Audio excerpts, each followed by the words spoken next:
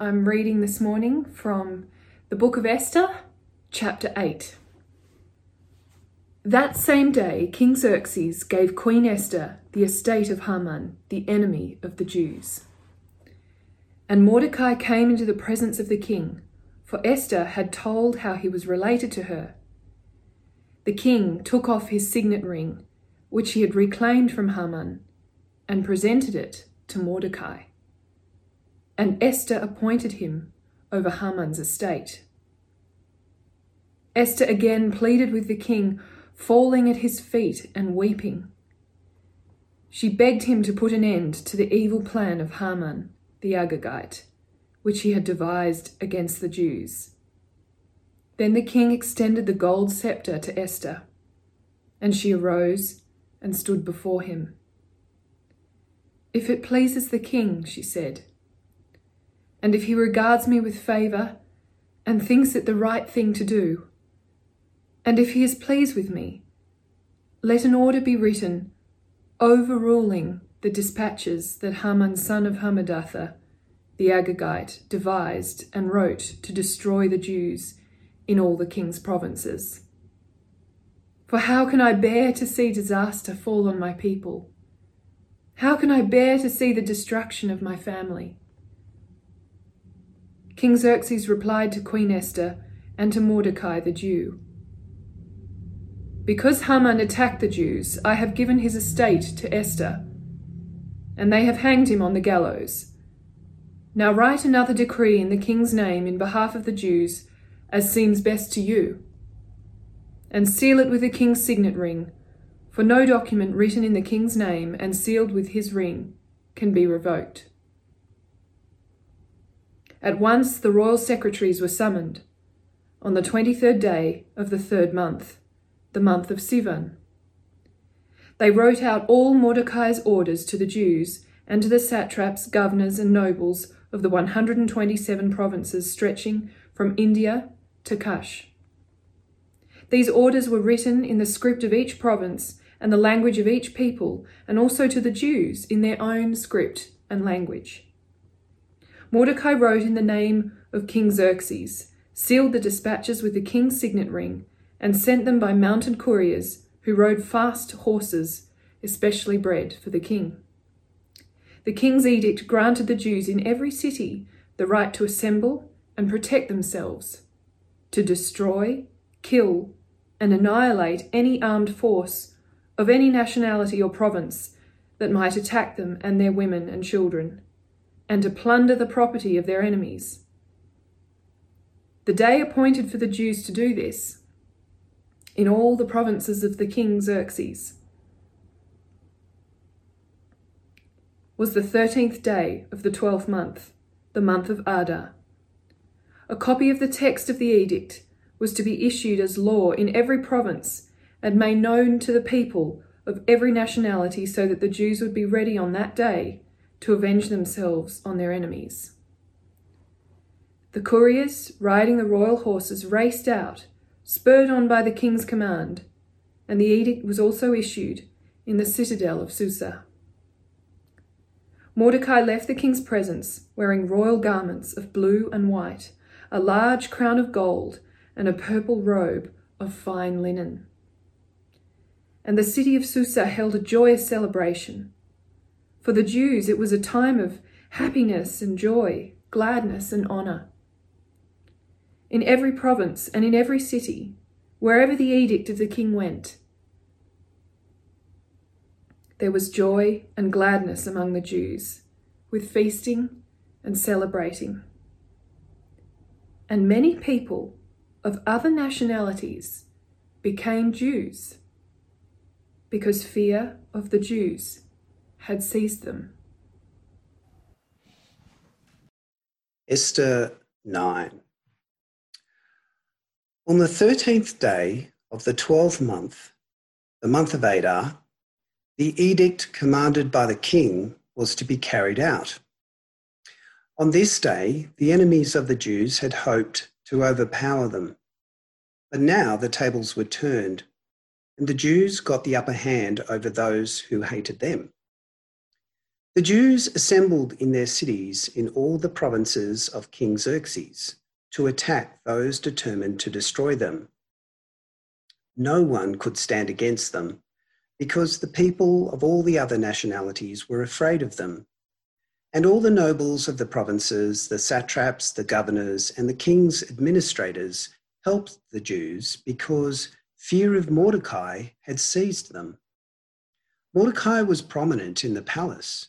His reputation spread throughout the provinces, and he became more and more powerful.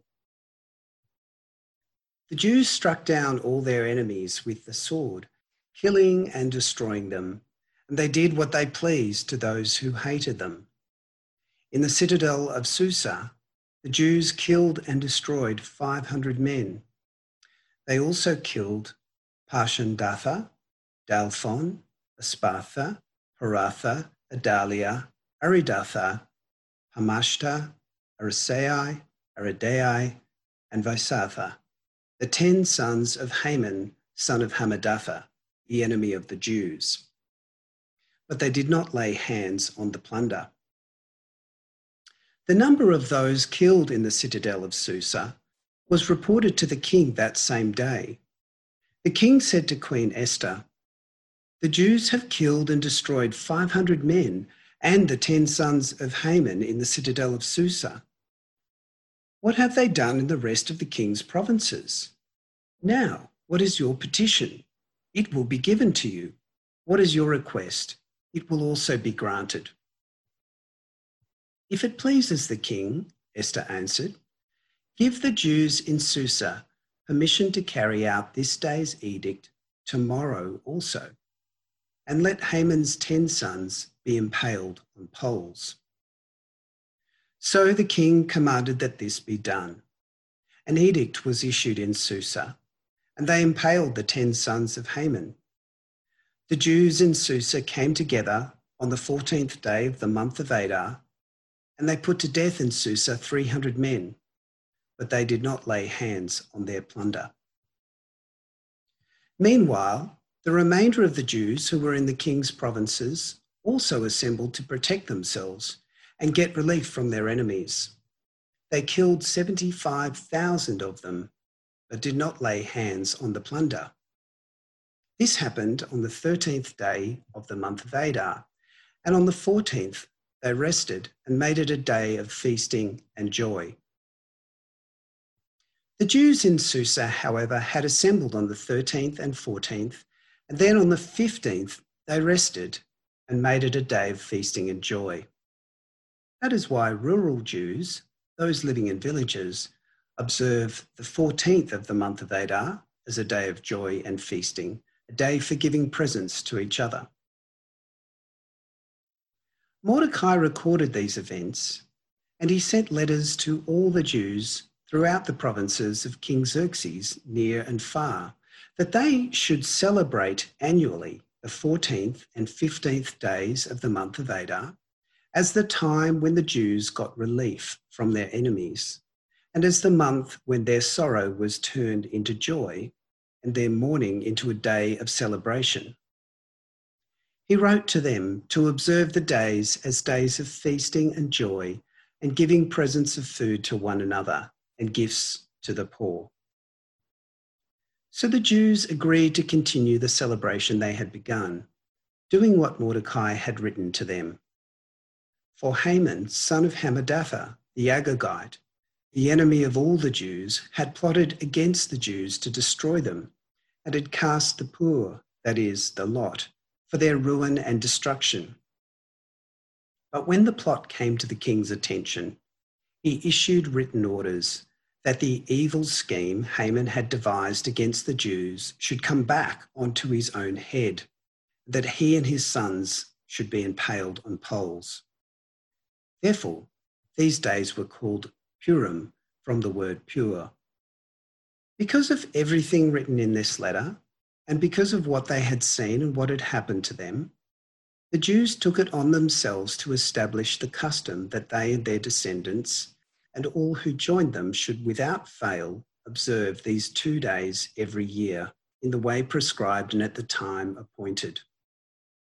These days should be remembered and observed in every generation, by every family, and in every province and in every city. And these days of Purim should never fail to be celebrated by the Jews, nor should the memory of these days die out among their descendants. So Queen Esther, daughter of Abihail, along with Mordecai the Jew, wrote with full authority to confirm this second letter concerning Purim.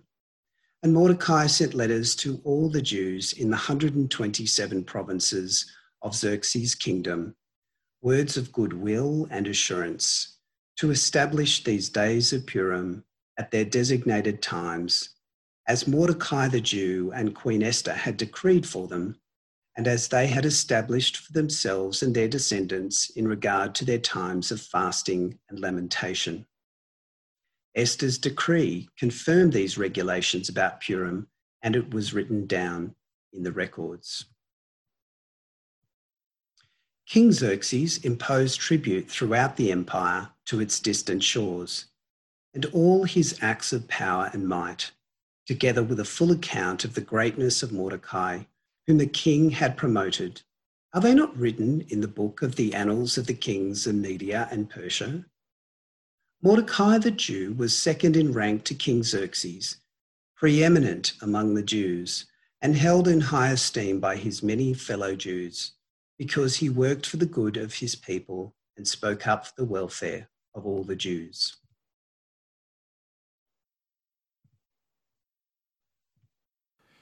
I want to begin by talking about this concept of storytelling that Aristotle talked about. And he had this word that he used to describe the perfect shape of a story, and that's the word peripeteia. He writes about this in his book, Poetics. And he defined peripeteia as a change by which the action veers around to its opposite, subject always to our rule of probability or necessity. So it's what happens in a story when a main character thinks they are succeeding and then that they are winning, and then suddenly, when we least expect it, they discover they're in massive trouble, that they are losing. And it can work the other way. The hero thinks they are being defeated, and then they have victory all of a sudden. And Aristotle says when this happens, the story has maximum impact. And this can happen in events too, in history. You can have historical events that have that peripeteia shape. For example, right now, many of us are noticing in the news all the talk about the upcoming American election and all the drama around that. But if you think back to the 2016 American election, for both the Trump supporters and the Clinton supporters, everyone, including the New York Times and the CNN and everyone, thought that Hillary Clinton was going to win. But at the last second, on the day of the election, the polls started coming in and it went the exact opposite way. And so for Trump supporters, it was like a joyful comedy. And for Clinton supporters, it was a terrible tragedy. And so peripeteic stories have a kind of a U shape. So a U shape, if they're a comedy or if they end happily, they start off looking like a disaster and end happily. And they have an upside down U shape if they are a tragedy. So it looks like it's going well and then suddenly it ends terribly. When an author does this and uses this device, Aristotle says they're turning everything upside down for the characters in the story and for the readers or the audience who live vicariously through these characters. And so the story of Esther that we've been looking at has this shape. And last week we saw how the fortunes of Esther and Mordecai were turned around dramatically. And all of the Jews, their fortune was turned around as well. Turned around from being a terrible tragedy, a mass murder of Jews across the empire, to being a joyful victory. If you look at chapter 9, verse 1, we see this language of the turning around being used. On the 13th day of the 12th month, the month of Adar, the edict commanded by the king was to be carried out. On this day, the enemies of the Jews had hoped to overpower them, but now the tables had turned, and the Jews got the upper hand over those who hated them. And later in verse 22 it says, their sorrow was turned to joy. So let's follow the last 3 chapters of Esther and see how the story concludes and what it says and what this peripeteia shape, this U shape, means for us today. At the start of chapter 8, we see that not only did Haman get executed instead of Mordecai, but Xerxes gave to Esther Haman's whole estate. This poor Jewish orphan girl has now become a wealthy queen. Also, Xerxes elevated Mordecai to the role of chief advisor or kind of like prime minister, the position once held by Haman. But despite this happy turn of events and this happy reversal of fortune, there still was the matter of Haman's official edict to kill all the Jews in the Persian Empire. This still had to be officially dealt with by royal decree. Haman was now dead, but the decree was not dead. So Esther pleaded for Xerxes to put it to an end. If it pleases the king, she said, and if he regards me with favour and thinks it the right thing to do, and if he is pleased with me, let an order be written overruling the dispatches that Haman, son of Hammedatha, the Agagite, devised and wrote to destroy the Jews in all the king's provinces. For how can I bear to see disaster fall on my people? How can I bear to see the destruction of my family? Esther is fully out now as a Jew. She is standing up for my people, she says. And by describing Haman as son of Hammedatha, the Agagite, she's bringing up an ancient conflict here between the Jews and the Amalekites. Haman is a descendant of King Agag, king of the Amalekites, who were the traditional enemies of the Israelites. And in the Jewish liturgy of the Purim, which I'll talk a bit more about later, they read out Deuteronomy chapter 25, verse 17 to 19, which fills in some of the backstory of Haman and Mordecai's hostility towards each other, as it describes Amalek's attack on Israel and contains the mandates to blot out the memory of Amalek and to not forget. Anyway, so in response to Esther's request, Xerxes gave the authority to Mordecai to oversee the writing of a new royal decree that would be sealed with the king's signet ring. This new decree was sent out to all the provinces and officials in Persia, in the empire. And verse 8 shows us that there's a complicating factor here, which is that any edict that's signed by the king and with the seal of the king's ring could not be revoked. So you can't just say, well, we're going to undo an edict that we've just passed. And Haman's original instructions in the edict was that he gave permission for anybody to attack the Jews in the empire and to plunder their belongings. In other words, this was not instructions given just to the army, because if it was just given to the army, then it would be a lot easier to control things, but it was given to all the citizens of the empire. So Mordecai and Esther devised a new edict that allowed the Jews to defend themselves. They had the right to assemble and protect themselves from their enemies. The king's edict granted the Jews in every city the right to assemble and protect themselves, to destroy, kill, and annihilate the armed men of any nationality or province who might attack them and their women and children, and to plunder the property of their enemies. The day appointed for the Jews to do this in all the provinces of King Xerxes was the 13th day of the 12th month, the month of Adar, as it says in verses 11 and 12. Notice that language, destroy, kill, and annihilate, the same language that Haman used in his edict.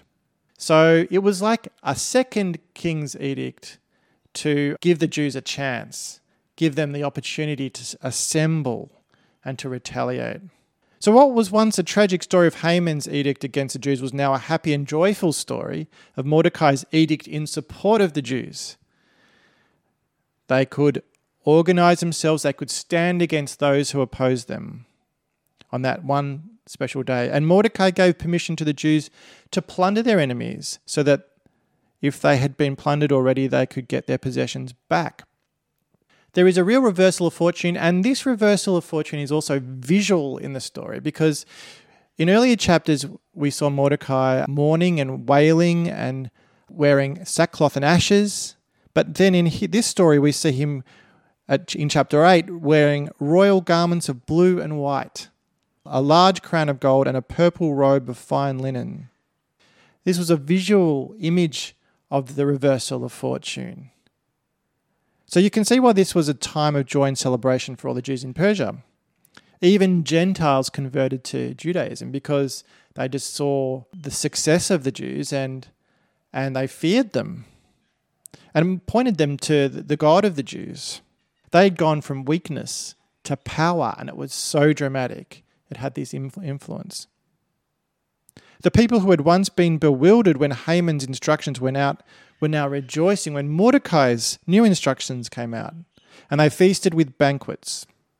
And of course, we know from the last 3 talks and from reading through Esther that Esther is full of banquets. The book of Esther started with banquets to celebrate the king's wealth and power, and it ends with banquets to celebrate God's power and wisdom, to provide the courageous Esther and to provide salvation. The story of Esther conforms to much wider themes in the Bible, especially themes of wisdom and foolishness and themes about God's favour on those who fear him. If we look to Proverbs, we see some good examples of this. Wise sayings that speak encouragement to Esther and Mordecai. Look at these Proverbs. The teaching of the wise is a fountain of life, turning a person from the snares of death. Good judgment wins favour, but the way of the unfaithful leads to their destruction. All who are prudent act with knowledge, but fools expose their folly. Many are the plans in a person's heart, but it is the Lord's purpose that prevails. In the Lord's hand, the king's heart is a stream of water that he channels towards all who please him. See, in the Proverbs, the ordinary events of daily life are seen as revelations of God's care for us, his providence in our lives. And those who fear the Lord are those who will live in step with God's providential wisdom. Esther and Mordecai are like living examples of these proverbs. They fear the Lord and show great wisdom. But the happy reversal is actually not so much their doing, although it looks like it. It's really God's doing. Everything that happens in this story is God's plan. He works through his people in complex and unexpected ways to achieve his purposes. In the book of Proverbs, the wise flourish and the foolish suffer. And we see that Haman suffered because of his foolishness and wickedness.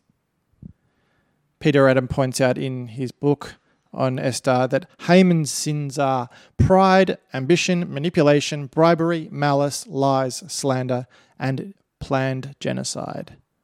And so he ultimately fails, but Esther and Mordecai succeeds. So for us today, as we read Esther, we can see the story as a way to encourage us to trust in God and to live lives in fear of him.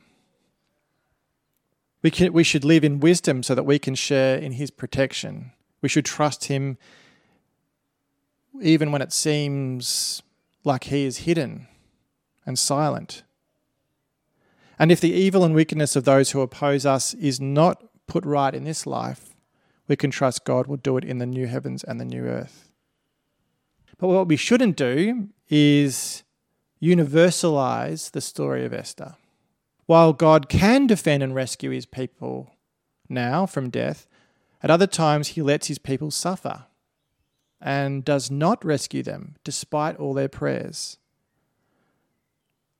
So what do we make of that? Well, God has given us the book of Psalms, which gives us prayers to pray on different occasions. The Bible is aware of this dynamic that we are faced with as God's people. So, for example, if God's people are rescued, well, we can praise God with Psalm 107. Give thanks to the Lord, for he is good, his love endures forever. Let the redeemed of the Lord tell their story, those he redeemed from the hand of the foe, those he gathered from the lands from east and west, from north and south. And if God's people are being persecuted and they are suffering and they have prayed and fasted for deliverance but with no response, then we can pray with Psalm 130. Out of the depths I cry to you, Lord. Lord, hear my voice. Let your ears be attentive to my cry for mercy. God may not always answer our prayers the way we hope, and this might cause us to cry out in despair and make us feel isolated from him. But we need to remember that he has given us the resources to pray and lament in those times as we wait for Jesus to return and end all the suffering and right all the wrongs. Well, if we go to Esther chapter 9, we see the sorrow turn to joy for the Jews in the Persian Empire. It begins, on the 13th day of the 12th month, the month of Adar, the edict commanded by the king was to be carried out. And then it says in verse 2, the enemies had become afraid of them. So this is all about the Jews fighting back. We see the Jews defending themselves. And they only attacked those who attacked them. And they had the upper hand, it says. What made them so powerful was that Mordecai was now the prime minister, and he had all of Persia's officials and armies working to help them. So all those who had opposed and oppressed them in Persia were killed, up to 500 people in Susa. And Xerxes once again asked Esther what her request was. He would grant her anything, it says in verse 12. And so Esther asked permission to repeat the edict of that day tomorrow. And the king granted her request. So the Jews rounded up Haman's sons and put them to death. And then they killed 300 more in Susa and then 75,000 more in the wider provinces. Now, the numbers of Persians killed by the Jews are significant, and it might be off-putting to you. You might read this and go, well, this is a bit of a sour ending to the story, this bloodthirsty revenge. Well, one thing we need to remember is that in ancient times, including in the Old Testament, accounts of war, the numbers cited were often exaggerated for political purposes. The death tolls were intentionally rounded up if it's about the enemies and not really discussed if it's about your own side. While they were prone to hyperbole, though, the victory still occurred and the wars still occurred, the fighting still occurred. God did deliver his chosen people from those who with hardened hearts refused to make peace with God's people. And it says each time they killed their enemies that they did not lay their hands on the plunder. Now, they were allowed to take the plunder, as I've already said. And Haman's original edict allowed their enemies to take the Jews' plunder. So why didn't the Jews lay their hands on the plunder? To understand this, we have to remember that the conflict between Haman and the Jews can be traced back in the Bible to the conflict between King Saul and the Amalekites in 1 Samuel 15. And that Haman was a descendant of the Amalekites and Mordecai was a descendant of Saul. In 1 Samuel it says that Saul sinned by taking plunder from the Amalekites. And now the Jews, centuries later, were performing a kind of righting of that wrong by not taking the plunder from those who attacked them. So as we read this, again, the violence is troubling, and we should not read this and make the mistake that it is endorsing violence for God's people against their enemies. At the most, you might argue that Esther defends the right to resist the violation of human rights, especially under the threat of genocide. When see this way, it aligns itself with the principles of the United Nations, doesn't it? The United Nations Declaration of 1948, which permits the use of violence in defence of self, family members and neighbours. And we need to remind ourselves that the Jews do not have permission to attack other ethnic groups, only those who are set on massacring them in this story. You see, while it seems like in the Old Testament there are lots and lots of examples of God's people committing violence against their enemies, almost every time in the Old Testament, God does not commission the Israelites to attack people groups because they are their enemies.